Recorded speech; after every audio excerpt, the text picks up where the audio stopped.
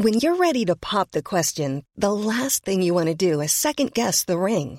At BlueNile.com, you can design a one-of-a-kind ring with the ease and convenience of shopping online. Choose your diamond and setting. When you find the one, you'll get it delivered right to your door. Go to BlueNile.com and use promo code LISTEN to get $50 off your purchase of $500 or more. That's code LISTEN at BlueNile.com for $50 off your purchase. BlueNile.com, code LISTEN.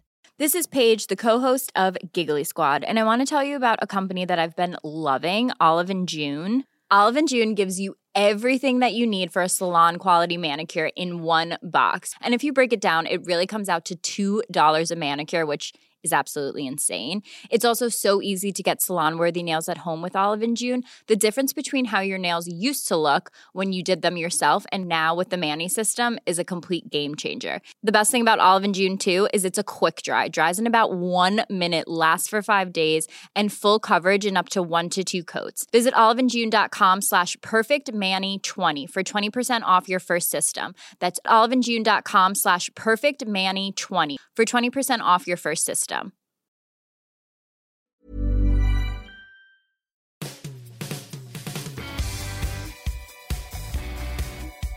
Welcome to the Football Writers Podcast. My name's Mike Calvin. I'm joined by Alison Rudd of The Times, who's just been named Sports Feature Writer of the Year. And I'm also with Daniel Storey, the author and columnist, whose time in the winner's circle will definitely come. Talking of honours, no one seriously doubts that Liverpool will be crowned champions very soon. But the doubts are suddenly crowding in on Frank Lampard. For the record, I think he's just what Chelsea need. But another home defeat in the FA Cup against Liverpool on Tuesday will tempt fate. Won't it, Ali? Yeah, he's beloved, but he's not in an easy situation. And I think the Chelsea hierarchy accept he came in at a difficult time. They also knew that being able to make signings and that Frank would be the perfect person to bring through youth. And that has worked out. I still think even if you allow for results up until now, you can't say the youth has been a mistake. There's been a lot of great stories coming out of the young players that were in the academy on loan coming back. He's done that integration extremely well. But I do think there are battle lines being drawn at the club. For example, the way Lampard has decided to drop Kepa, world's most expensive goalkeeper. That's quite a statement if you're a young manager in your first Premier League job, even if you've got all the Chelsea credentials. And, you know, let's not forget the club like to see their investments being used properly. They're a club that aren't ashamed of their wealth, but they expect if they buy a player, invest in a player, the manager's supposed to exploit that fact. And the fact that he didn't just drop Kepa for a game or two to take him out the limelight or to ease, it's almost like he's basically saying, I think Caballero at 38 is preferable to the world's most expensive keeper and a young one who you could argue, when you're at that stage of your career, what a goalkeeper needs is a lot of faith and to play through the mistakes and let the world know that you've got the world's most expensive goalkeeper and you're going to stick with him. If he keeps having disappointing results, that's the sort of thing that would tip the balance against him, I think. But a young manager has to be able to make his bones, if you like, in a mafia sense. That's what he's doing. And that takes a degree of courage and professional certainty, doesn't it? It does, but football doesn't exist in this sort of cycle of year zero. You don't get free passes anymore. And to an extent, Lampard had the closest thing to a free pass because of the transfer ban, because of that mandate to bring through young players when, frankly, Chelsea didn't have an awful lot of choice. They now do have choice, and this summer will have plenty of choice. And the slight irony with Lampard is that as Chelsea are able to spend more and more on that squad, his USP, the reason for appointing him sort of decreases, because if you are just going to be a club that then spends money hugely and therefore you need a manager that manages those egos and is happy spending that money, then Lampard has less of an identity at Chelsea. He's less of himself in that squad. And I have no doubt that he will last beyond the summer, whatever happens from now on in. But if they don't start next season well, then suddenly the pressure will be ratcheted up on him. What do you think are realistic expectations on him?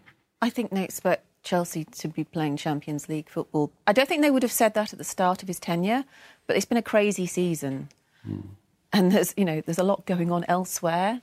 And I think that has increased the impetus to think, well, actually, we're a really well-run club and we've got some fantastic players here who've won everything. Yeah, we in this season, the way that other traditional top six clubs are faltering, you'd have thought by now Lampard should have got to grips with the assets at his disposal and be putting together a clear identity that could get them at least fourth. I think part of the problem is in what I've just said. I don't think Chelsea do have a clear identity. It's not entirely certain when he goes 3 at the back, when he goes 5 at the back, when he goes 4 at the back, why he's doing that. Is he too deferential to the opposition, or does he feel he has a grand plan? And I don't think Chelsea do have a grand plan. I think he's still finding his way through it at Stamford Bridge. This is the year of a clear identity. If you haven't got one, you will drop points. What are the sticks do you think they'll use to beat him with? Perhaps looking at Giroud and saying, well, has he been underused? I think he has been underused. I can see why he kept faith in Tammy Abraham, who we must remember, and it's easy to forget now, started the season in outrageously good form and fully justified Lampard's selection of him from day one onwards. But I think particularly relegating Giroud temporarily behind Michy Batshuayi was a mistake. I think there was an almost a Mourinho-type message being sent to the owners as if to say, I wanted a striker in January and you didn't give me one. But Giroud is a better player than Batshuayi. The problem is that playing him requires a change of system. And as Ali says, when you don't have an identity to start with, when you then start making changes, it can quite quickly look like a little bit of a mush rather than a deliberate change from plan A to plan B.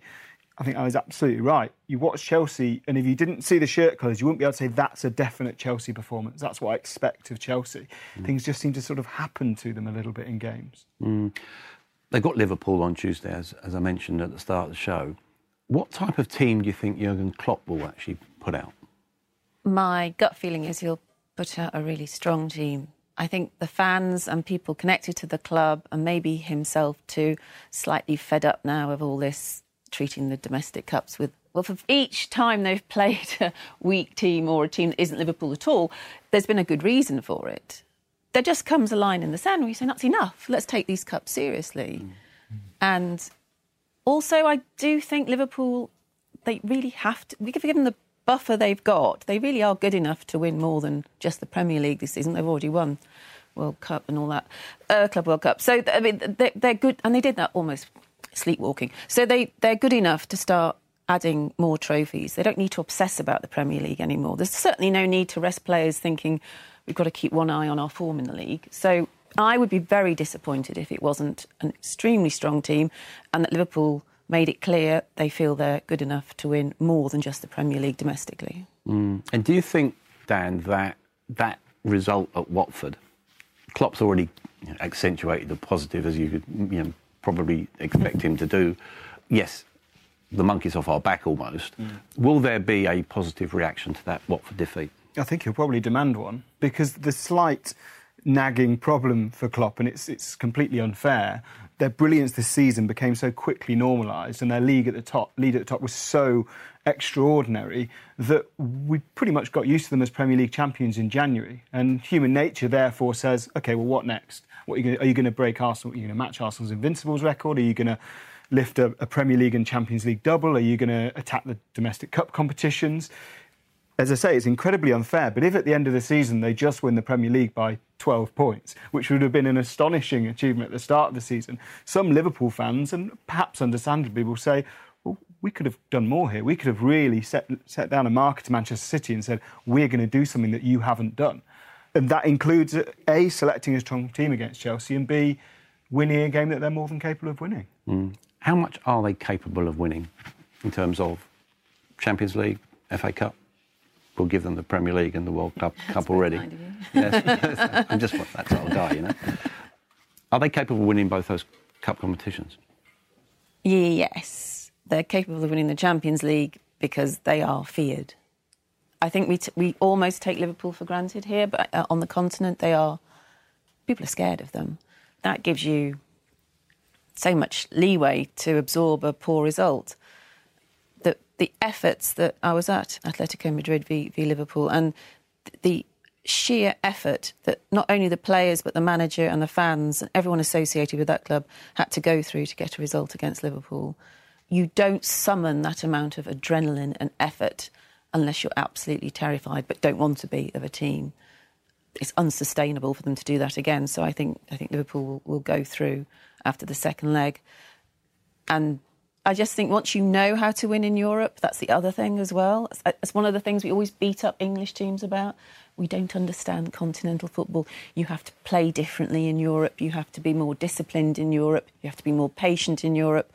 Liverpool have got that sorted. So I don't think it's ridiculous at all to think they're going to retain their crown in Europe. And the FA Cup, it's just a mindset. And I actually think if you're going to make the defeat against Watford mean anything at all, it's that whole invincible tag's gone. But let's win the FA Cup. And then no one will think about it. They'll just think, wow, what an amazing quadruple winning season it was. Did they miss Jordan Henderson? Or do they miss him?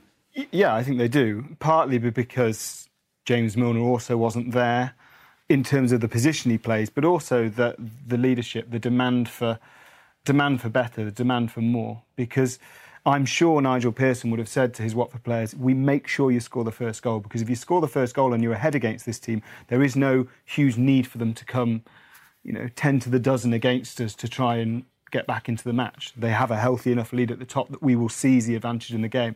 Jordan Henderson is a player that won't accept that. He's a player that will tell everyone around him, this isn't good enough. You're playing for Liverpool. We are unbeaten so far for a reason. Let's keep that going.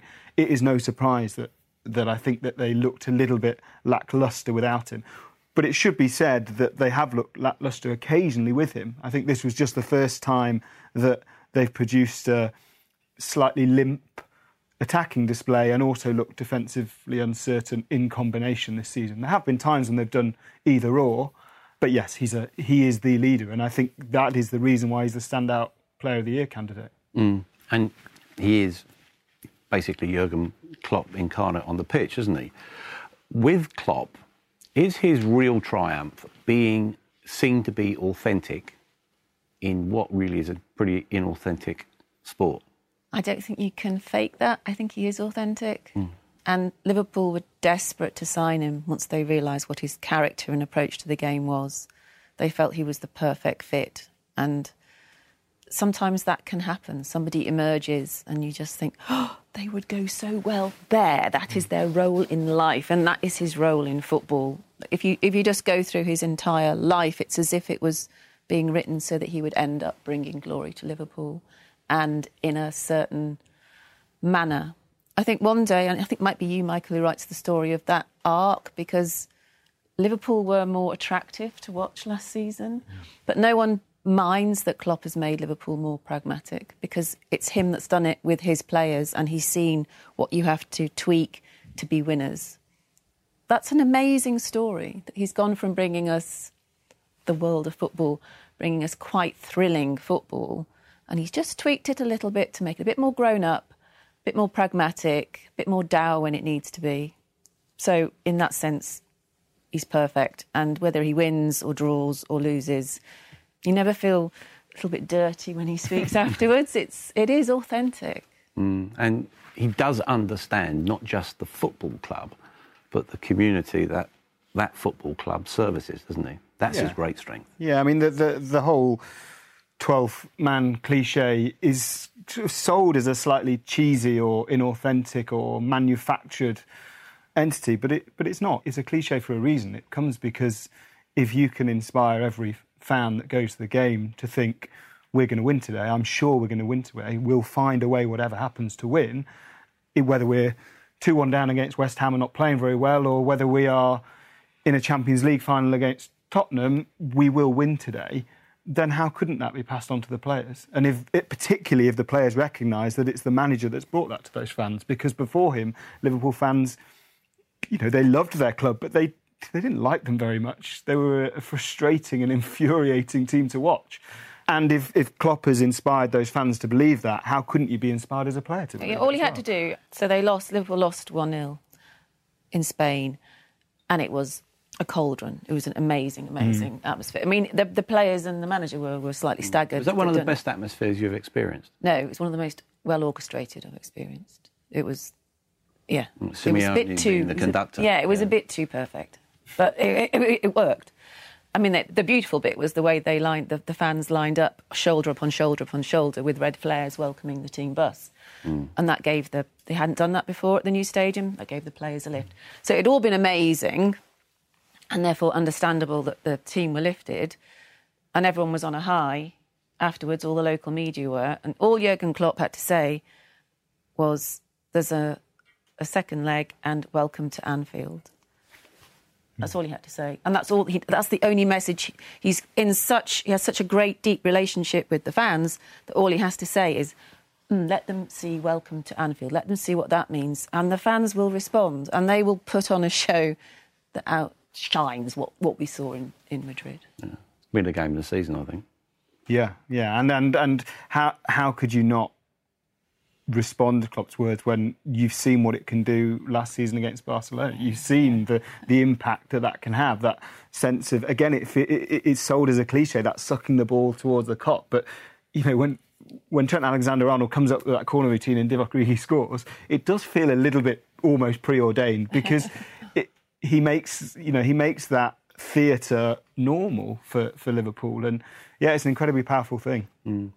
Let's look at the FA Cup, if we could, being played in midweek, the fifth round. What are the pros and cons of that, do you think?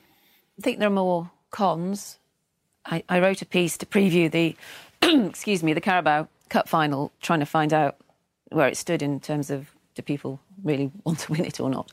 And a lot of the Villa, people connected to Villa were saying, including Andy Townsend, who you know, knows best, he won it twice with Villa and once as captain, was he feels that the League Cup might even matter slightly more than the FA Cup, because partly lots of things. Well, one of them was this moving it to midweek. It's like pushing it to one side almost.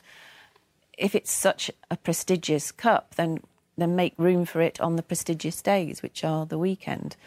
I know there are a whole host of very good reasons why you'd move it midweek, and the calendar has become overly complicated and it's like joke, I feel. But you've got the same number of matches, you just keep moving them around. They still exist, don't they? It's ridiculous. I see all the logic to doing it, trying to free up time for a winter break and so on, but I do think it slightly diminishes it and makes it feel like just takes away that glint of it being special, I think.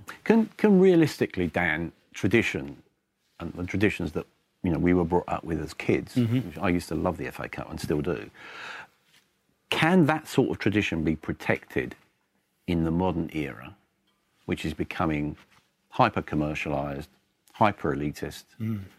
Yeah, hyper-capitalist, yeah. And if... I think my honest answer, and it's not a particularly upbeat one, is that it can only be protected if you convince the biggest and most powerful clubs in the country that it's in their interests to protect it. And I don't mean financially, because I suppose financially it probably isn't in their best interests, in so much as they want to rest players because they want to save their money and their resources for the competitions that matter more, they believe, to fans. If you can convince the biggest clubs that there is a large section of their support that does value the FA Cup highly, and we've talked about Liverpool, those supporters that go to Stamford Bridge, if the club can be convinced that they really do want to win this competition as well as the Premier League, then I think it can be protected. My hope is that we spend so much time worrying about the FA Cup as a sort of means of protecting it that almost our gripes sort of serve as a bit of a blanket, in that it does protect it, in that there would be such a backlash, in that there's a backlash at the moment and nothing has even been announced other than this move to one round to a midweek. I hope that does protect it, but I fear that we'll need to convince the big clubs first. But it is a competition that clubs can look at and realistically say, yeah, we can win that. Spurs being a case in point, probably, and trophies are going to be Mourinho's only justification, aren't they? Yeah, I mean, I increasingly feel that about Jose at Spurs. It's not his fault that he's lost Heung-min Son and Harry Kane. That would be a blow to any manager who had those at his disposal. I'm not sure his reaction to that setback has been entirely logical or sensible, but he knows perfectly well if at the end of the season he has brought Spurs a trophy. And that's what he does best. He wins trophies. He's really good at winning trophies. If he can win a trophy for Spurs, whatever happens in other sectors, whether it's in the league or in the Champions League, if he could bring the FA Cup, if that's the sacrifice, it's worth making for him to make sense of his appointment, if you like. I know he was actually appointed because Daniel Levy thought Spurs, that he just didn't want that lovely new stadium not hosting Champions League football. But the fans are more concerned about this long, long drought without silverware.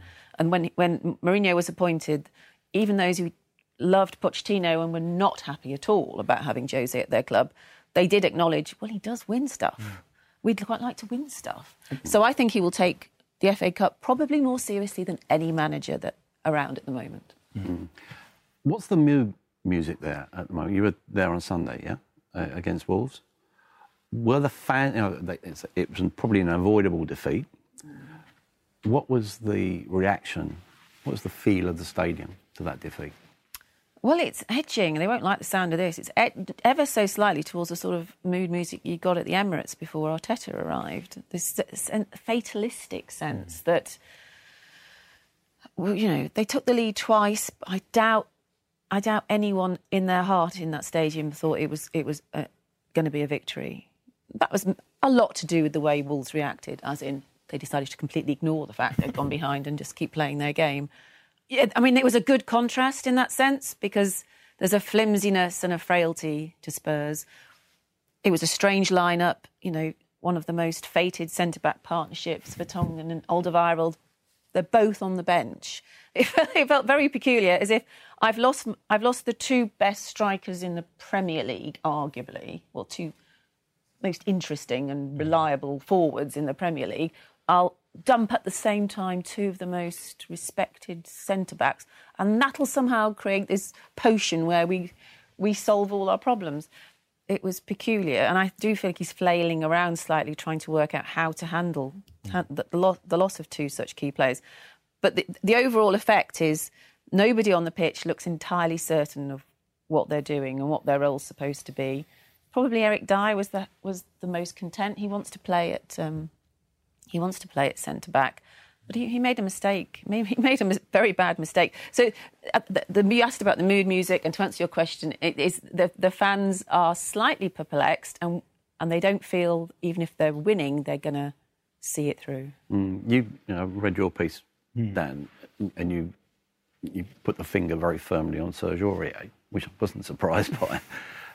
Is he the symbol of Spurs flailing around? Yeah, I think he defines the team at the moment in that he has this tendency to do something very good, not often in his own half, normally in the opposition's, but it doesn't actually ever seem to give him enough confidence to take him through the rest of the match. Normally with footballers, when they do something very good, particularly early on in a game, it sort of buoys the team and they're able to sort of ride that crest of the wave at least until to the end of the game and often for 2 or 3 games onwards.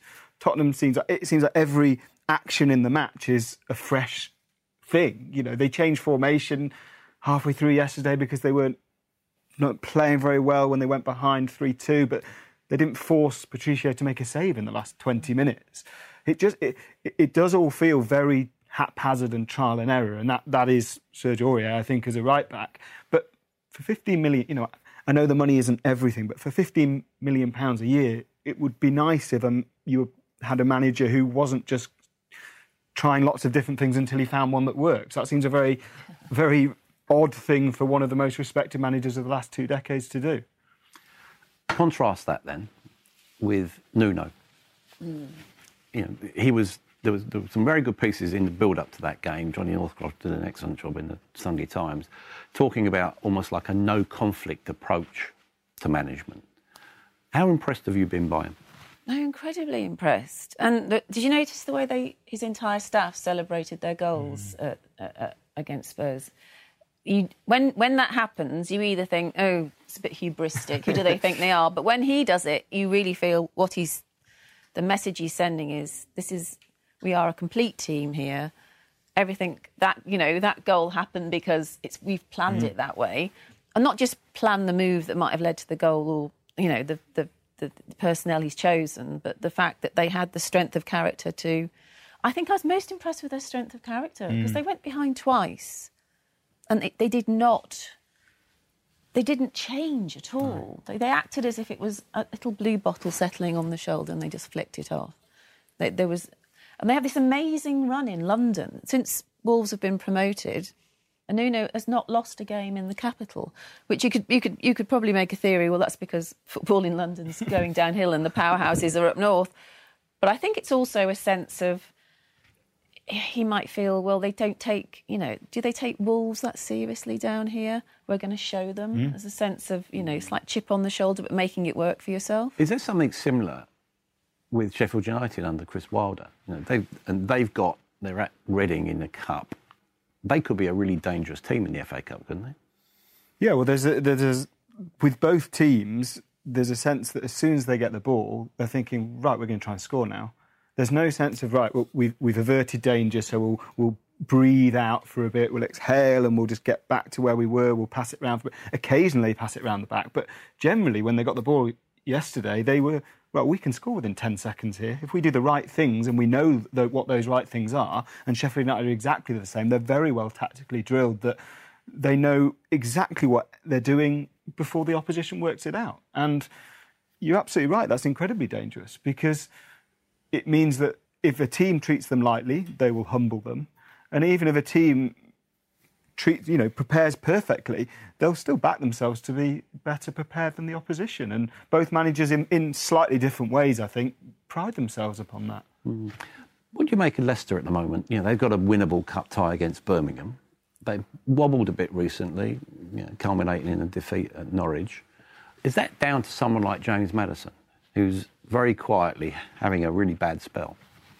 Well, Vardy was missing, wasn't he, against Norwich as well? And they're not a one-man team, Leicester, at all, but I think he's so symbolic. When Vardy's playing and playing well, I just think he's one of those players that lifts the team completely. It's his personality, the energy he shows, the sense that we can, change tactics a bit and just launch it to him. He'll probably collect it and volley it in. He gives them that sense of we can do anything. And if it must be really hard to maintain around the training ground, the sense that if he's not there, it's all right, lads, you can still play well, because it must have an impact. So I think there's still a team that rely too heavily, yes, on Vardy. Maddison less so, but I think he does pull the strings, and if your string puller is not on fire, then there will be a dip also. So maybe. I also think if you sort of track Brendan Rodgers' career, when it's got serious, when it's got heavy, when the spotlight's on, he has wobbled. I think he prefers to be slightly under the radar than people focusing and telling Leicester that's a game you're going to win or that's a game you must win.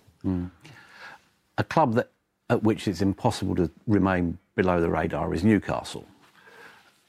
This is a groundhog season for them, isn't it? Are they likely to lose against West Brom? Yeah, I think they probably are. I mean, I saw Steve Bruce saying that he will pick a strong team, and I think he doesn't have a choice, because the one accusation, or the biggest accusation, or the biggest emblem of Mike Ashley's lack of leadership at that club is their performance in domestic cup competitions, which is absolutely wretched over the last decade. And Bruce has a chance now to... he's already taken them into the fifth round for the first time under Ashley's leadership, so they can go one stage further. But yeah, they are dismal. I am more prone to criticise Bruce as well. They do have 8 new players this season. They do have international fullbacks in Danny Rose and Lazaro. They have a very good goalkeeper. They spent £40 million on a striker who they've pretty much left isolated. They have exciting wingers in Saint-Maximin and Almiron. There are fewer excuses this season, I think, than in recent seasons. But of those 8 players, only 2 played against Burnley when they failed to score again after failing to score against Oxford and Norwich.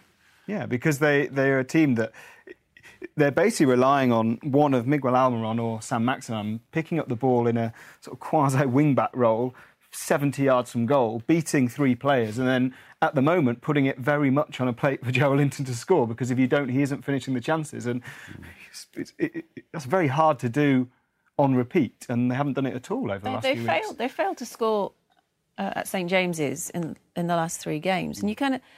That really ought to do our heads in, because that is one hell of a stadium that can lift a team.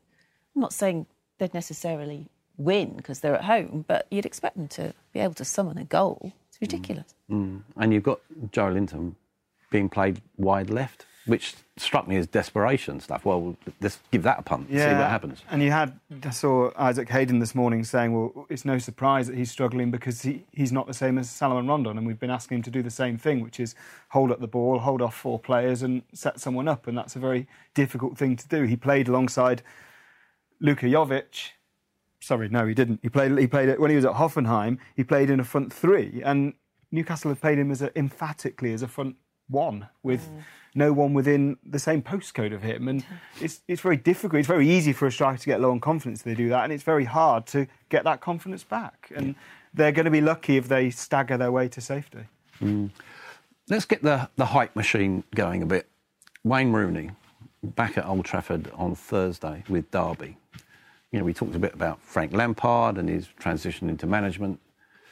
Is Wayne Rooney a Derby manager in waiting? Well, I think that's what the club thinks. It's what Wayne Rooney thinks. I don't know if... Has anyone mentioned that to Cocu? They sort of do, and he just takes it in his stride, actually. It's a pipe dream for as long as Rooney's playing, basically, and there will be a transition period. I think it's...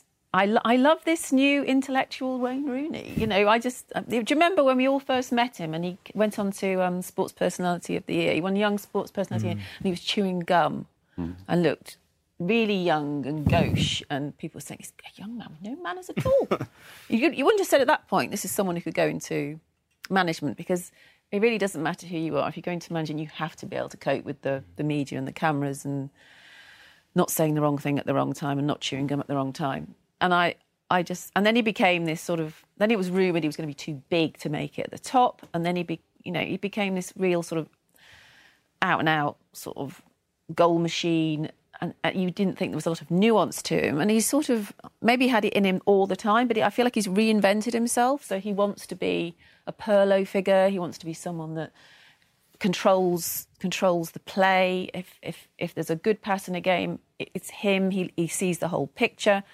And that, that leads to management, doesn't it? If you're analysing games while you're playing them in that way, then you're going to be a good manager because you're sort of practising, watching. It's what Nuno said in his interviews before the game at Spurs. He said it's great being a goalkeeper because you're learning management while you're playing, because you're watching tactics and you're watching how things unfold. And I feel like Rooney's doing that now as he's playing for Derby. He's sitting back and he's watching and he's working out patterns and seeing what the opposition do and where he has to drop to in order to collect the ball and so on.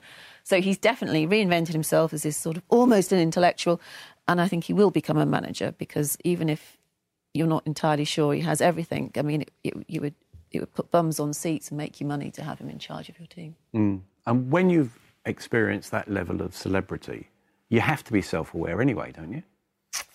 Yeah, I think it helps that he's had his years in America, and he's having a season, maybe 2 in the Championship, where he can play at a pace that suits him now. I think he has made good career decisions. I think he left Manchester United at the right time. I think he left MLS at the right time and got a move that put him back in the public eye over here. And I think there's a potential that taking over Derby in a year's time is a very clever thing to do. They've got an incredibly academy set up at the moment, which is being remarkably successful. They beat Borussia Dortmund in the youth league last week or 2 weeks ago. So it could be a good time to take on a project like that, because to have a name for them who is someone who they still recognise, who could still inspire them with memories of what he did not so long ago, I think is probably important. I remember there's a really interesting story about when they asked Ravel Morrison very early in his career what he thought of comparisons to Paul Gascoigne. He said, I've never heard of Paul Gascoigne. And it was just 2 or 3 years too early for him. Rooney doesn't have that now. He's still very much in the public consciousness. And I don't know. I think euphemistically, I'll say I think he'd need a very good man next to him to help him as a manager. But if he thinks he can do it, why not? Yeah. And the public eye is always focused very firmly on United. It's looking at David De Gea at the moment with quite a bit of a jaundiced look, isn't it? Another mistake against Everton. If Dean Henderson goes back there from Sheffield United next season, is he likely to be number one? I'd make him number one. I think he's astonishingly good. I don't quite know what's gone wrong with De Gea. It might just be he's struggling to adjust being the goalkeeper for a team that isn't very good. I mean, they don't offer the protection that they did in his pomp. And I think at his pomp, De Gea was the world's best. You could put together a showreel of some quite staggeringly that can't be possible type saves where he's been going to his left and he suddenly managed to stick his toe out to the right, and you think, what reactions? But maybe that's also part of the point. Those sort of reactions, they're so super fast that if you're just a little bit older, a little bit jaded, you don't quite have them.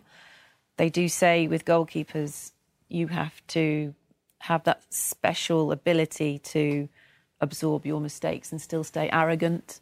That's quite a hard thing to put together. I also think there's something weird going on overall in that there's been an awful lot of goalkeepers making hashes of things this season. It seems to be... Jordan Pickford. Well, almost every week there's a laugh-out-loud moment with a goalkeeper that's supposed to be world-class. I don't really have a good reason for why that should be, but it does feel like goalkeepers were either quite boring or reliable.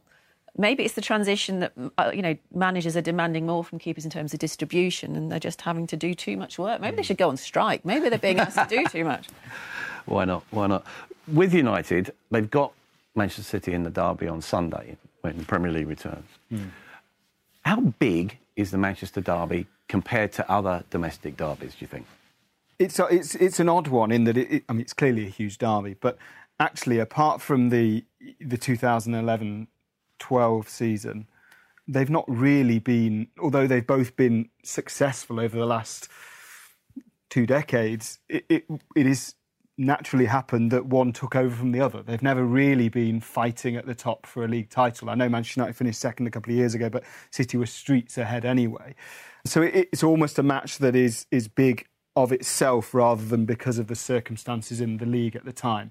I know Manchester United, for example, won at City to stop them winning the league a year ago, but then they were always going to win it anyway. 2 years ago, but they were always going to win it anyway. So yeah, it feels like it's more bragging rights than has significance on the league. But it's an odd one in that I think 6 of the last 7 have been won by the away team, which is an extraordinary thing in Premier League.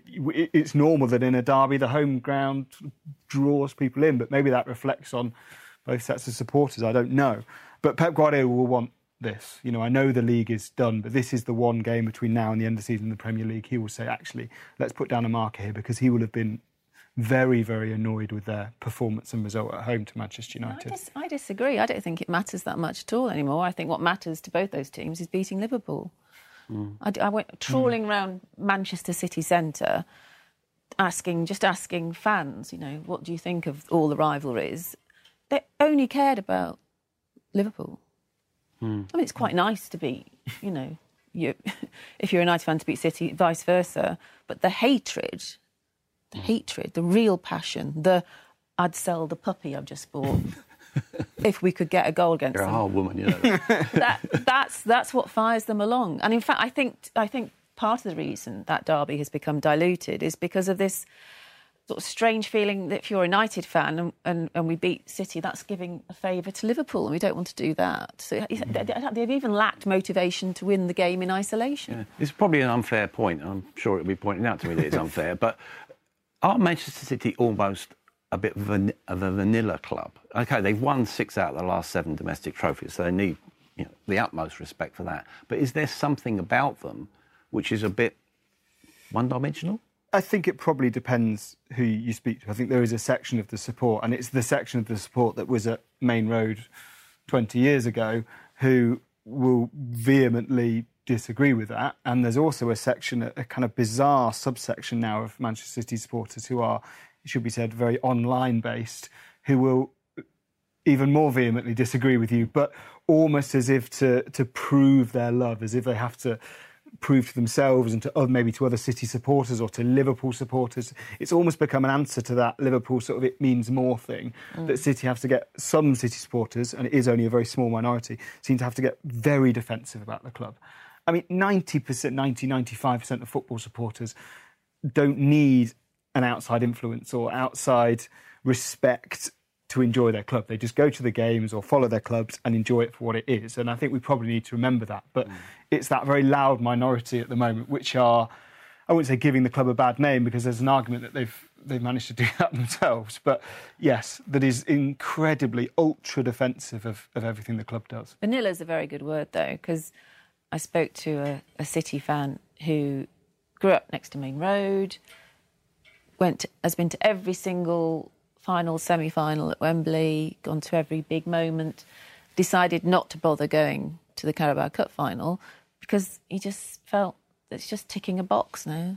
And he said, I even feel the players just look like they've ticked a box. Well, that's vanilla, isn't it? If you're just ticking a box. So do you think they define themselves, or they will define themselves this season by winning the Champions League? Yeah, completely. It will. If they did, it would reinvigorate the club. It would give them almost a new sense of identity.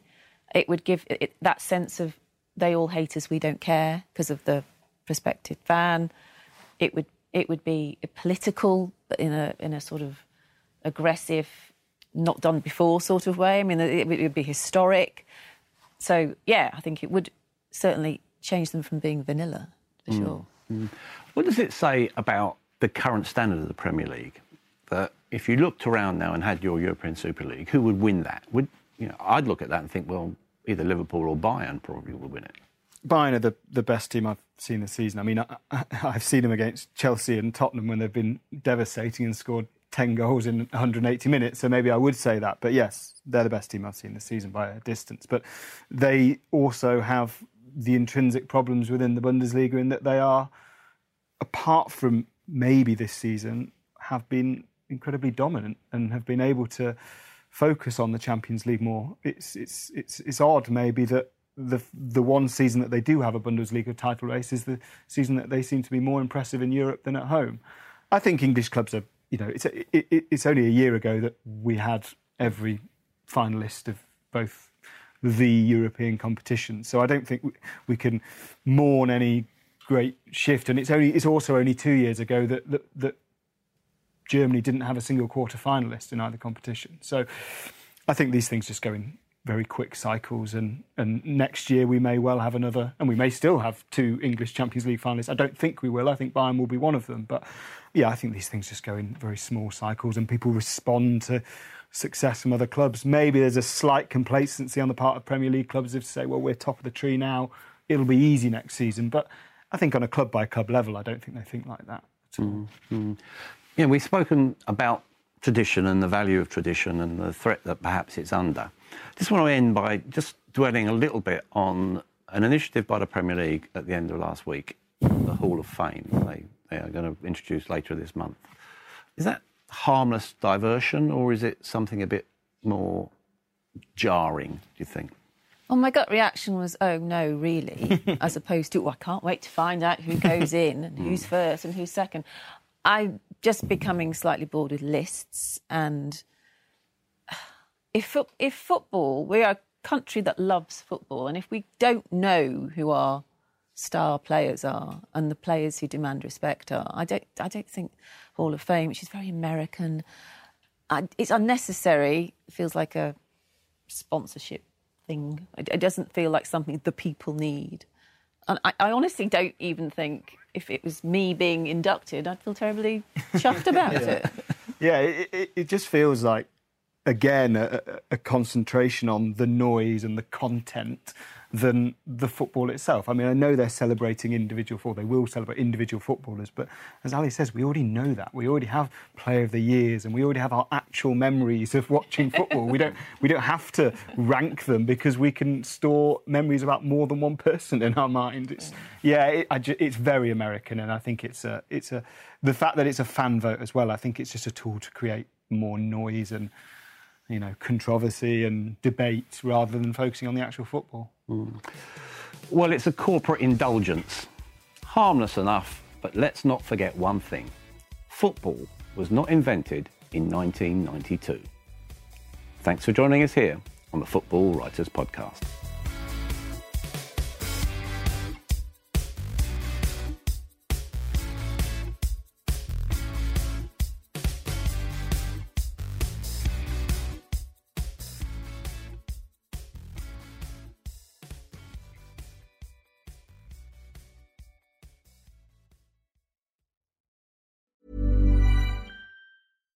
Hi, I'm Daniel, founder of Pretty Litter. Cats and cat owners deserve better than any old-fashioned litter. That's why I teamed up with scientists and veterinarians to create Pretty Litter. Its innovative crystal formula has superior odor control and weighs up to 80% less than clay litter. Pretty Litter even monitors health by changing colors to help detect early signs of potential illness. It's the world's smartest kitty litter. Go to prettylitter.com and use code ACAST for 20% off your first order and a free cat toy. Terms and conditions apply. See site for details.